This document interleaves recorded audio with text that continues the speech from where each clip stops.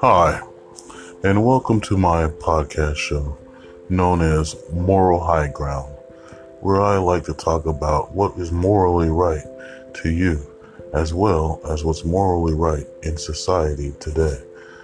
I like to just say thank you for tuning in, and hopefully you will stick around, and my voice doesn't become irritating to you, and you find this to be very informative as well as educational. I wanted to come up with an idea for a podcast that represents the true emotions of humanity. And to do so, we need to find out what's morally right in humanity, because so many things are immoral nowadays.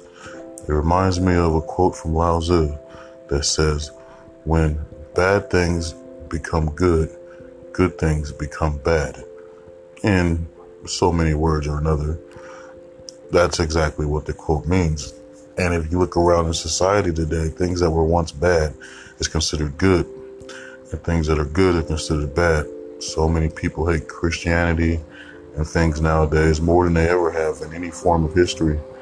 So my whole point of this is to try to say that now it's bad, something that was really good to so many people, and it's still kind of good to certain people in society. Things that were bad, like homosexuality, is considered to be good nowadays. And so the thing when it comes to these issues being good or bad is, do you think it's morally right to be a Christian? Do you hate Christianity? Is that morally right? Do you think homosexuality is good? Do you think it's morally right? Or do you think it's morally wrong? There's so many different issues you can hit on with this one topic, and that's what I'm going to do.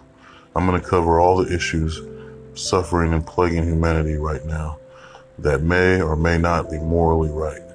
So I hope you would be able to like my podcast and continue to like it and share it with your friends.